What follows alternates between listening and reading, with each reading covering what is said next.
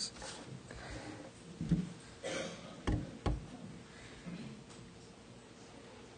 If you're wondering about going to the restrooms here, we have one that says men and the other one that says ladies. So don't worry about it here. Judges, chapter 1. We'll look at verses 1 through 15. As we begin the book of Judges, don't think that it's like courts that we go to where a group of men or women set up behind a big elevated mahogany paneled area dressed in black robes looking down upon defendants. No, that's not kind of the picture really of Judges.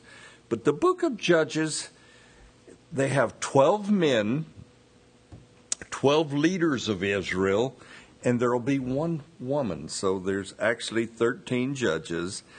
And they lead Israel in a time that's between Joshua and conquering of the Promised Land and the prophet Samuel. The author of the book of Judges is most likely Samuel, the prophet. And Israel at this time is what we would call a loose civil confederacy, and they're under judges, and they're moving towards having a king over Israel like the surrounding nations have. Israel, they will go through cycles. They will go through patterns of behavior under the judges. First, they start off, we find Israel serving God. Second, Israel will fall into sin. And then third, Israel will become trapped by their sins. Fourth, Israel becomes repentant, sorry for their sins. And then the fifth stage is where God saves them from their sins. The overall theme of the book of Judges is sin wipes you out. i.e., the way of the transgressor is hard. Sin usually begins in its patterns in our life in a small way, making us compromise on perhaps trivial issues until we find that sin mature and it wipes us out. We become consumed by sins. I don't think there's ever been one drug addict that began using drugs with the intent on being hooked on drugs. But that's what comes about. The lesson of Judges is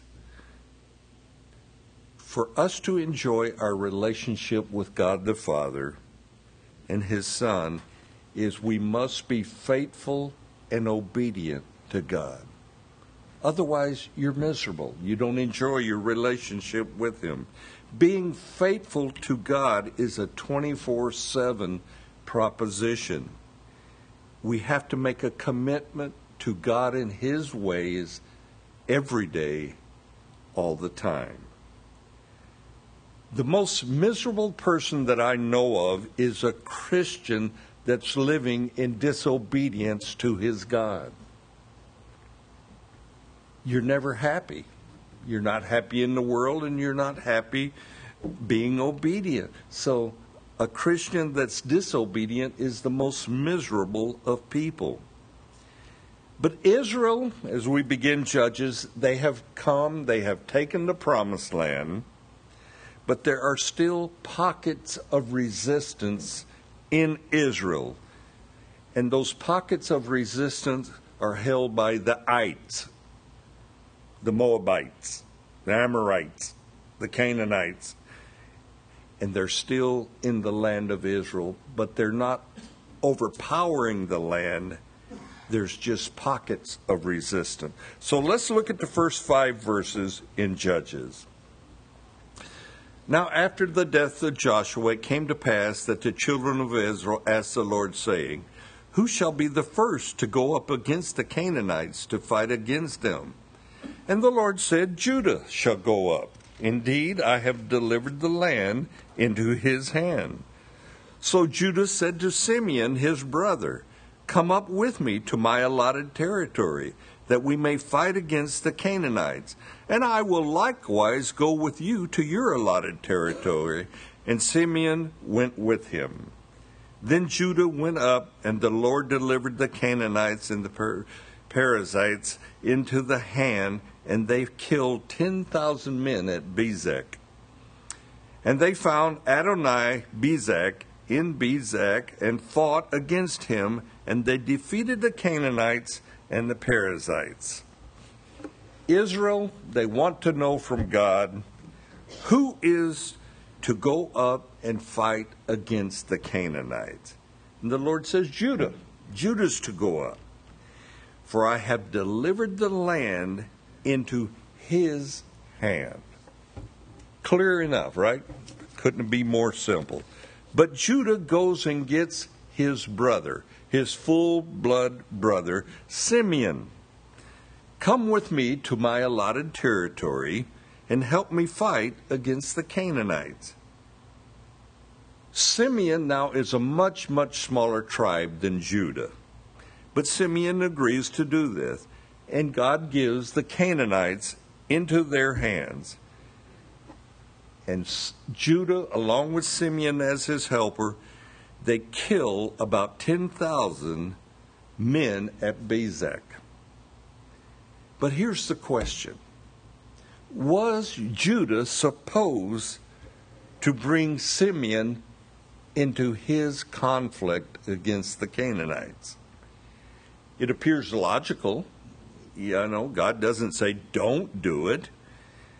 But was it what God wanted Judah to do? God said, I've delivered the Canaanites into your hand, Judah. Judah, without God's approval, gets Simeon, his brother, to help him. There's a lesson here, and we need to understand this. There are times when God places a specific call upon our lives. And the logical thinking that we will use can sometimes compromise what God wants to do in our life. God didn't promise Judah to give the Canaanites if he got Simeon to help him. He says, Judah, only you do I make this promise to. I only say this to point out that God perhaps called you or me to a service. Make sure when you're in that service, praying about that service, that you do not add others to your calling. I try my best not to be the Holy Spirit in your lives. What do I mean by that? God has called each and every one of us to a service unto himself. And that service, that calling, is between you and God, not between you, me, and God. I only try to accommodate, give opportunity to a person called of God. God is faithful to Judah, and he defeats the Canaanites, and it's a great victory. But the adding of Simeon, we don't really know if that was of God or not. But let's read of a colorful, what I call sowing and reaping process of Adoni-Bezek, who was king of the Canaanites. And that's in verses 6 and 7. Then Adoni-Bezek fled, and they pursued him and caught him and cut off his thumbs and big toes. And Adoni-Bezek said, 70 kings with their thumbs and big toes cut off used to gather scraps under my table, as I have done. So God has repaid me." Then they brought him to Jerusalem, and there he died. That is almost comical if it weren't so tragic. In Leviticus chapter 8, Moses kills a ram, a male lamb, and he takes some of that blood and he puts a dab of blood on Aaron's right ear. He also puts a dab of blood on the thumb of his right hand and on the big toe of his right foot. What a peculiar thing to do. Moses also does this to Aaron's son, who are also priests. Moses does this to sanctify the priest of God concerning what he hears, perhaps even what his priest thinks about. The thumb puts a little blood on the thumb, and this represents the work of the priest's hands. The right big toe, signifying where this priest will be led, where he will walk. The law, the Mosaic law, and the sacrifice systems, they were full of symbolic behavior. And this is symbolic to Aaron and his sons. Our thumbs, it's been said by many, separate us from the animal kingdom. They can't do that. Orangutan can't do that, but we can. But without thumbs, you're reduced to scooping with two hands what you could do with normally one hand. Without big toe, your walking is unbalanced. You can't get about as agile without the big toe. By cutting off the thumbs of your enemy and the toes, you made your enemy defenseless. Your enemy can no longer grip a sword to do you harm. And when we read about Adonai-Bezek having severed the thumbs and the big toes of 70 different kings, he reduced those kings to scrambling for food under his tables, or literally becoming beggars for a meal. That's unusual that Adonai-Bezek would do this, but it came back upon him as Judah cut off his thumbs and big toe. In verses 8 through 11, we won't read those, but in verses 8 through 11, Judah fights against Jerusalem. Jerusalem at this time is in the hand of the Canaanites. And he struck the city with the edge of the sword, and he set Jerusalem on fire. But in verse 12 through 15, we have a character that I really appreciate, Caleb, and Caleb comes to the surface again. Let's read verses 12 through 15. Then Caleb said, "Whoever attacks Kirjath-Sepher and takes it, to him I will give my daughter Achsah as his wife." And Othniel, the son of Kezak, Caleb's younger brother, took it, and so he gave him his daughter Achsah as wife. Now it happened when they came to him that she urged him to ask her father for a field. And she dismounted from her donkey, and Caleb said to her, "What do you wish?" So she said to him, "Give me a blessing, since you have given me land in the south. Give me also springs of water." And Caleb gave her the upper spring and the lower springs.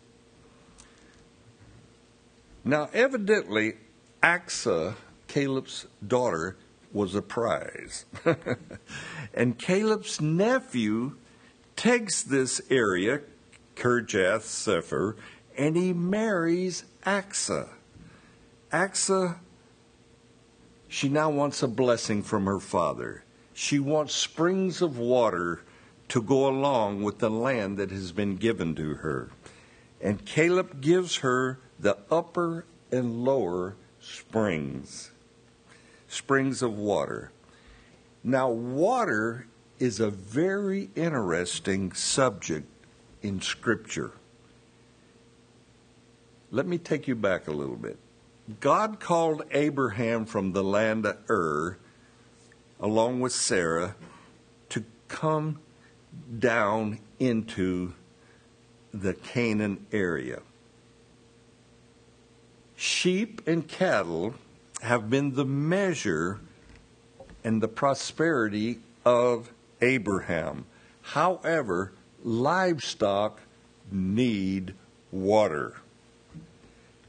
Jacob, the grandson of Abraham, he is known for digging water wells. He would dig a well here. Our scripture reading talks about the woman at the well in Samaria. That was a well that Jacob had dug. Jacob is Abraham's grandson. And so it goes back to the patriarchs. To have a land without water was a wilderness. It was basically of no value. So Caleb's daughter, Aksa, was more than just a beautiful daughter, more than a pretty face. She was wise enough to ask her father, Caleb, for water, for a blessing. Dad, you've given me in marriage, and you've given me to a good man. You've given me land. You've given me fields. Now bless me, Dad, by giving me water, flowing water. And he gives her the upper and lower springs. Water is a great commodity in any society that needs to farm their crops, need to water their cattle. But water in Scripture represents the Holy Spirit.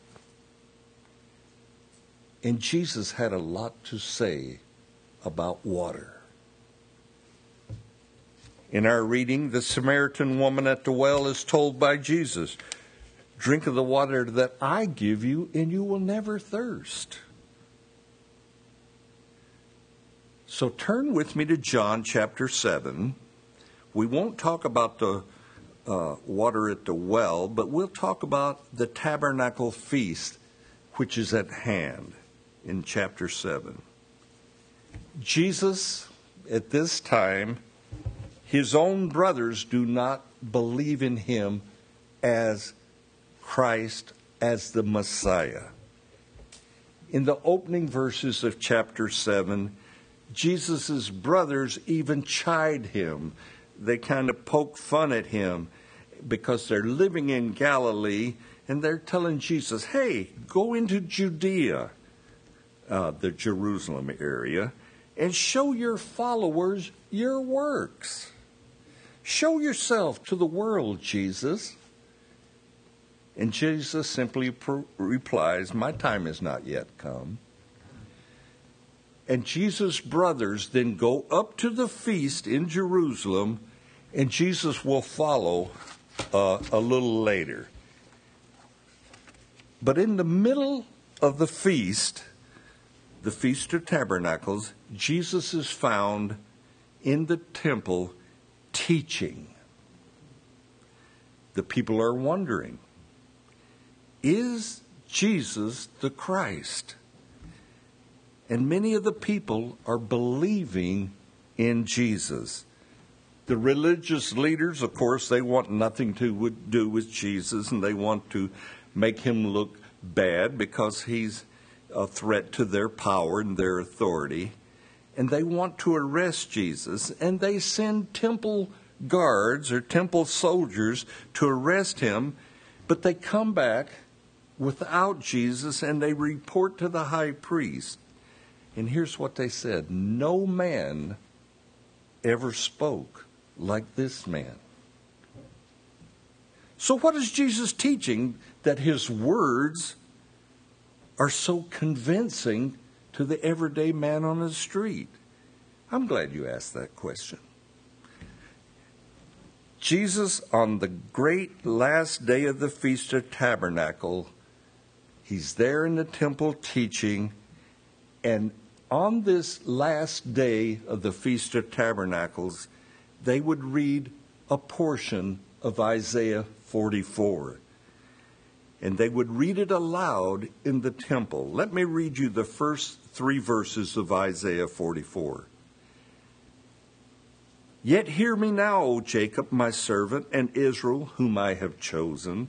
Thus says the Lord, who made you and formed you from the womb, who will help you. Fear not, O Jacob, my servant, and you, Jeshurun, whom I have chosen. For I will pour water on him who is thirsty, and floods on dry ground. I will pour my spirit on your descendants, and my blessings on your offsprings.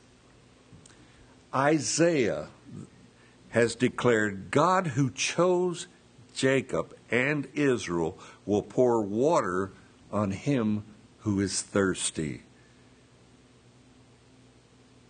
You must understand that God creates a thirst in mankind.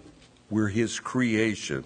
And he creates a thirst in us for him. He creates a thirst for himself. God produces in us a thirst that only he can satisfy. Now, we're known to chase after many things that we hope will bring purpose in this life. And we chase after education. We chase after position. We chase after advancement on the job. We chase after possessions, thinking they will satisfy. And if you pay any attention to commercials on TV, to retire with enough money to live the good life is happiness. Look sometimes how many commercials are devoted to save up for your retirement and then you will be happy. Trouble with that is we're usually too old or worn out to enjoy the good life. But Jesus has a better plan. And that's why I've asked you to turn to John 7, and we'll look at verses 37 through 39. On the last day, that great day of the feast, Jesus stood up and cried out, saying, If anyone thirst, let him come to me and drink. He who believes in me, as the scripture has said, out of his heart will flow rivers of living water. But this he spoke concerning the Spirit, those with whom those believed in him would receive, for the Holy Spirit was not yet given, because Jesus was not yet glorified. Are you thirsty for real purpose in life? Are you desiring a little more than the daily grind? And life can grind us down. Jesus, who causes us to be thirsty after himself, has not left us without a remedy. He didn't just say, be thirsty, without providing for us satisfaction. Jesus declared to Israel, Jesus declares to all of mankind, if anyone thirst, let him come after me and drink. And here's the promise. He who believes in me according to Scripture, out of his heart will flow rivers of living water. Our inner beings will be so completely full if we drink of Jesus that we will be overflowing. When that would be good, but that isn't the measure here. Rivers of living water will flow out of our lives. Sometimes we err when we think, because we've been filled with the Holy Spirit, that we have all of God that we need. Don't think for a moment that you can contain the Spirit of the living God completely. Don't think that for a moment.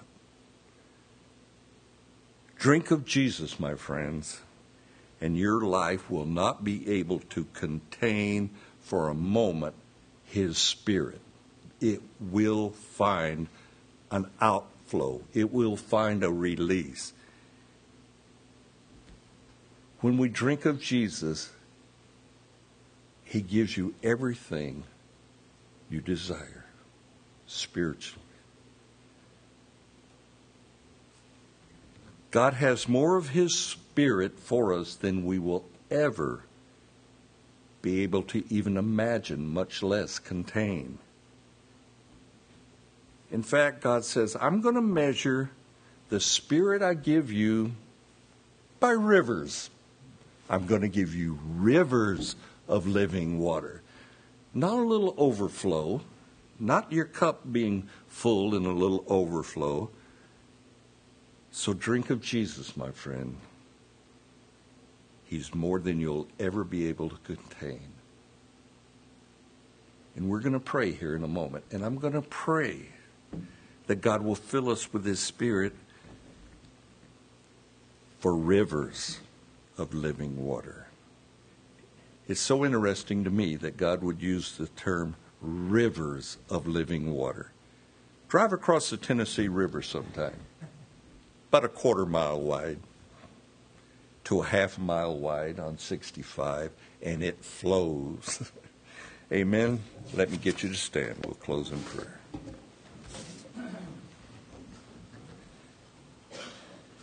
God, you've promised your Holy Spirit to us if we would simply ask. There's not a person here that doesn't want to be happy and fulfilled in you, Lord. We all want that. So help us to see, help us to understand that if we make you our goal, if we come after you and drink of you, there's no disappointment. You will cause rivers of living water to go out of our lives. What a blessing you have for us if we will just come to you and drink of you. Lord, cause us to understand, cause us to see that you are the base, you are the root of our happiness, our fulfillment, our desires. They're centered in you, Jesus. We want to be filled, but we want to be overflowing. We want rivers to go out of our life for your glory, for your kingdom. Use us, Lord God, for your kingdom. Fill us with your Spirit, and may we drink of you to the point where rivers of life flow out of us. We pray for this, and we ask for this, and we do so in your name, Jesus. Amen.